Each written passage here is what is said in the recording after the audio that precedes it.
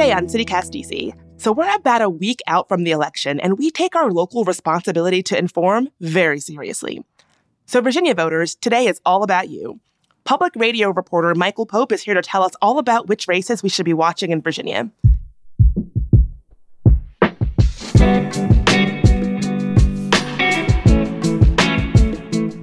It's Tuesday, November 1st, 2022. I'm Bridget Todd, and this is CityCast DC.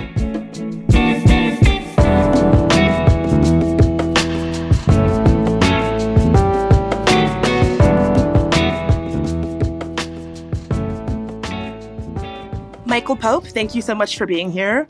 Tell us about some of the races in Northern Virginia that are fascinating you the most.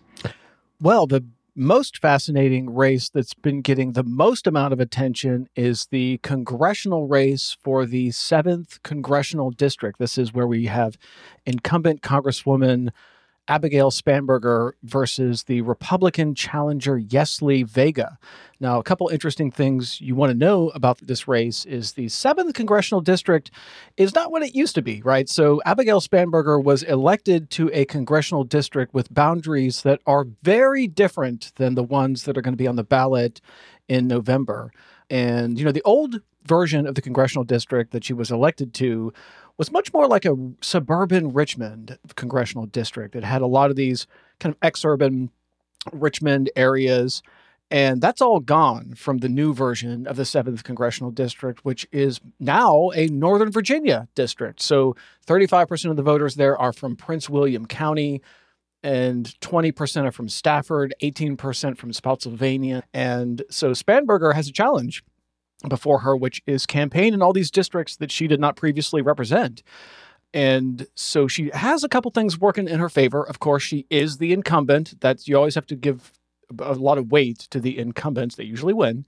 And also in the process of redistricting, this district actually became slightly more Democratic. Nevertheless, Republican Yesli Vega has had a very strong campaign, largely due to the fact that, Yesli Vega is not your father's Republican candidate. For many years, Republicans were a bunch of old white males. And now we've got a bunch of Republican candidates. This is the new crop. The new version of the Republican Party is people like the Attorney General, who is a Cuban. We've got an African-American woman who is the Lieutenant Governor.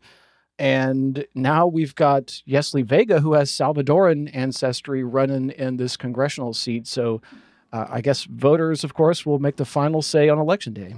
And before Election Day, during election season.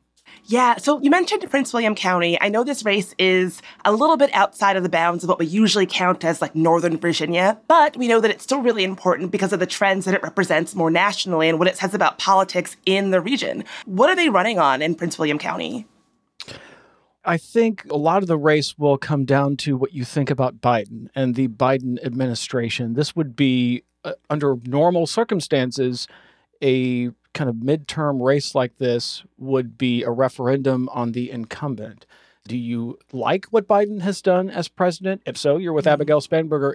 Do you resist what Biden has done as president? If so, you're with Yesli Vega. And I also would say this is the kind of race that you would see as a bellwether for the rest of the country. So we will know probably pretty early in election night how this particular race went. We can sort of map onto that the fate of a bunch of other congressional elections that will unfold as election night, moves into the later hours. Yeah, that's one of the reasons this race is so fascinating, because we know that it could determine the fate of the House of Representatives. And I guess my question for you would be, if you had a magic ball and you had to guess how these races are going to go, where do you think we'll end up? You have to factor a bunch of stuff in when you think about these sorts of things. The incumbents almost always win, right? For an incumbent to lose, it would be a big deal. Abigail Spanberger won this seat from a Republican. So, just right off the top, we've got the fact that we're actually talking about a congressional district that is a swing district that moves back and forth between the Republicans and the Democrats. You also have to look at the dynamics of the redistricting and the fact that the new version of the congressional district is slightly more Democratic. On the other hand, are we in a wave year? Are Republicans having a field day on the campaign trail, and is their messaging pushing forward to voters? I guess we will find that out when we learn the results on, election day, because this is a kind of a tale of two elections. If you're a Democrat, this is an election that's about threats to democracy and supporting the things that Biden has done as president. If you are a Republican, this is about rising gas prices and rising prices at the grocery store and the fear of crime.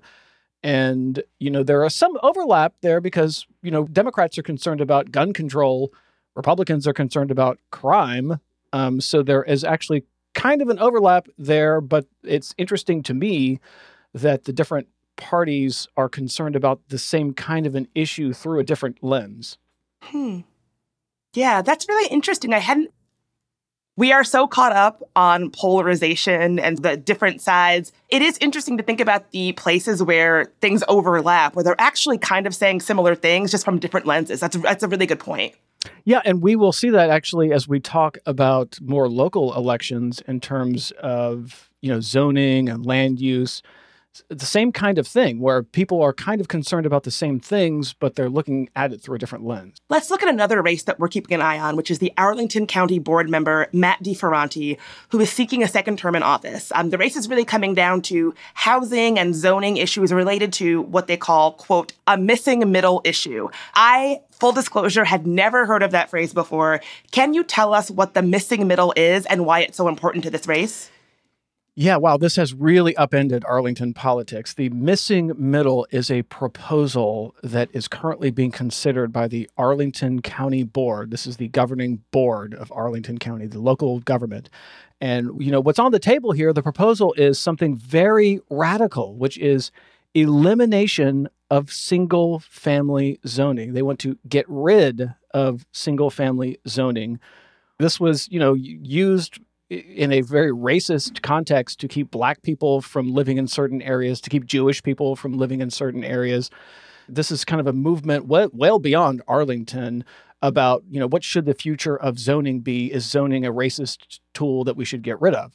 So the folks in Arlington have a proposal before them to get rid of the concept of single-family zoning. So if you think in your mind's eye, think about like a half-acre lot where you got a, suburban house on it.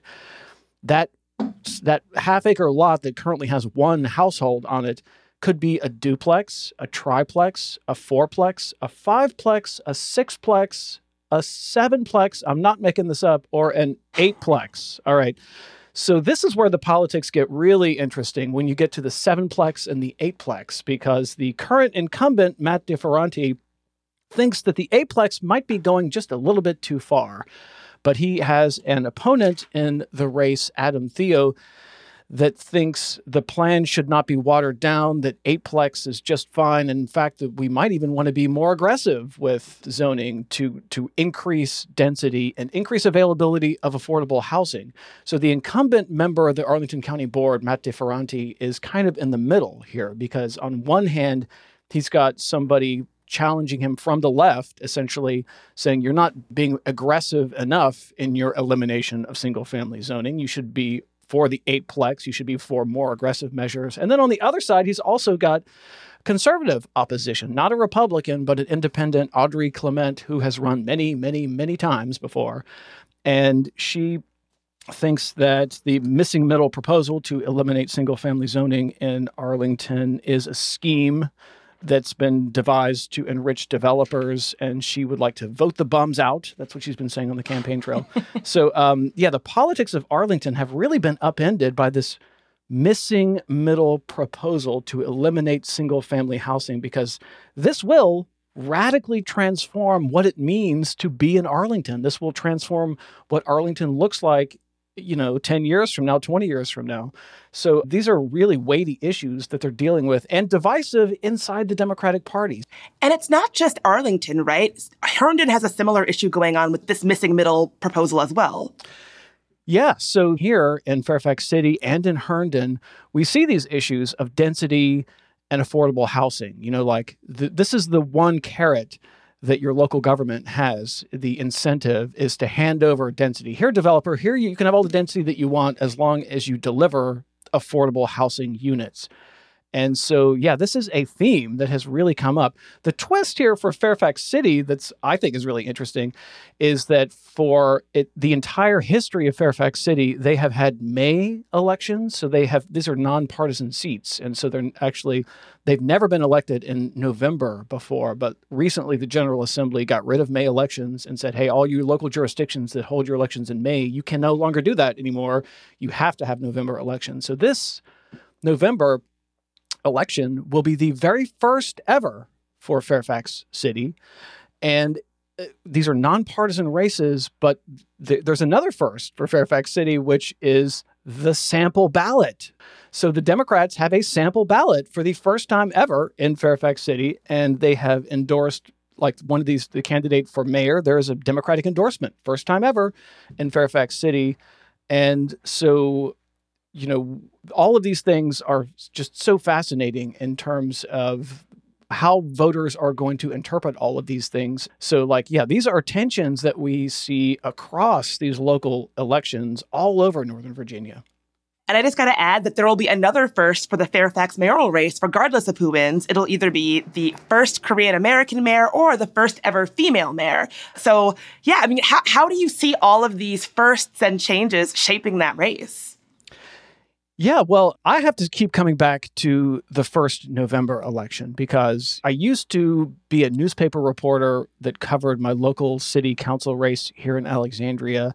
And so I remember covering lots of these May elections, and they were fascinating. If you separate out all of your local politics from your national politics, you get different, people who are much more engaged in sort of the local issues versus people that show up to the polls because they want to make sure that Democrats maintain control of the House of Representatives, right? You get a different kind of voter showing up that has different interests and different things they're looking at, which, by the way, increases the value of the sample ballot. So there's sort of two things that are aligning here in Fairfax City that have never happened before, the November election and the sample ballot. And so we will see the influence of that when we get the election results. So let's switch gears a little bit and talk school boards. There's some, I guess I'll say, interesting things going on in Broad Run and Leesburg. Specifically, very, very right-wing parents groups are looking to get on those boards. One of the seats is empty because they were recalled by a conservative parents group. How have you seen these races shaping up? And since we know this is a trend more nationally, why do you think Northern Virginia is emerging as the epicenter of this trend of parents groups who are very right-wing trying to gain more power on school boards? Yeah, well, Loudoun has been ground zero for this discussion. Keep in mind, Loudoun is the wealthiest county in America. I think that should not be overlooked when you talk about parents having the means to let their voices heard and let everybody know what their opinions are. It helps that these people have some disposable income to throw around. So, yeah, there are 2 school board seats on the ballot in Loudoun County. These are not, by the way, county-wide seats, they're districts. So one thing you have to remember about Loudoun is, like a lot of these larger Virginia counties, it's separated into districts. They're actually, in Virginia, we call them magisterial districts, which is probably overselling it just a little bit. But so Broad Run is a magisterial district. Leesburg is a magisterial district. So these are voters in Broad Run will select a school board candidate, and voters in the Leesburg district will select a candidate. Important to point out that Governor Youngkin did not win Loudoun County. Terry McAuliffe won Loudoun County. Loudoun is a blue county. There is one magisterial district in Loudoun that is a very Republican district. The rest of Loudoun is blue. So when you look at these school board races, you've got candidates that have the endorsement of the Democratic Party in a blue-leaning part of Loudoun County. You've also got candidates that are endorsed by the Republican Party. So once again, we return to the power and influence of the sample ballot that will be presented to voters when they show up to vote. Are voters in these parts of Loudoun County going to be more aligned with the Ralph Northam model policies on transgender students, which is to say the transgender students can use the bathroom of the gender that they identify with, or are they going to be more aligned with the Republican Governor Youngkin guidelines, which are that the student should be forced to use the bathroom of the gender that they were assigned at birth. And so you've got actual Democratic Party endorsements on these school board candidates in Loudoun that may end up being really influential in who wins these seats. So that's what I would look for in Broad Run and Leesburg is, do voters there, are they more aligned with the Ralph Northam approach to all these issues involving the school system, or are they more in line with the Glenn Youngkin approach? I guess we'll have to look at the results this year to find out where folks are headed on those issues and more. Yeah, I feel like that is the name of the game for this election, to sort of get a sense of where folks are at. Some of these races will say so much about where we are nationally, but also just locally, like how are folks feeling? So I'm really interested to keep an eye on all of these races. Michael Pope, I cannot wait to have you back once we know more about how these races will shake out. Thank you for doing the work of monitoring them and sharing all your information with us. It's been great. Thank you. Thank you so much for having me.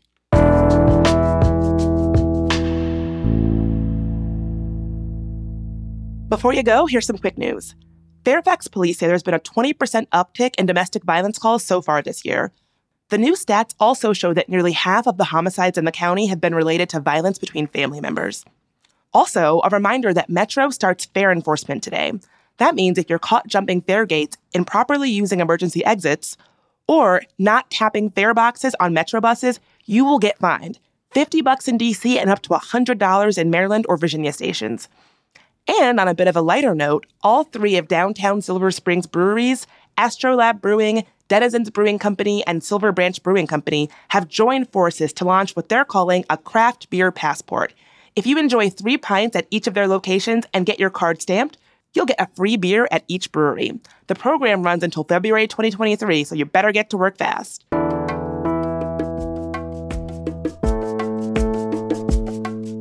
That's all for today here on CityCast DC. A reminder that Election Day is in exactly 1 week, and if you live in Maryland or DC, we've got you covered too. Check back in tomorrow and Thursday for more election guides. And if you've got friends still figuring out how they're going to vote, tell them to listen in too. Talk to you tomorrow.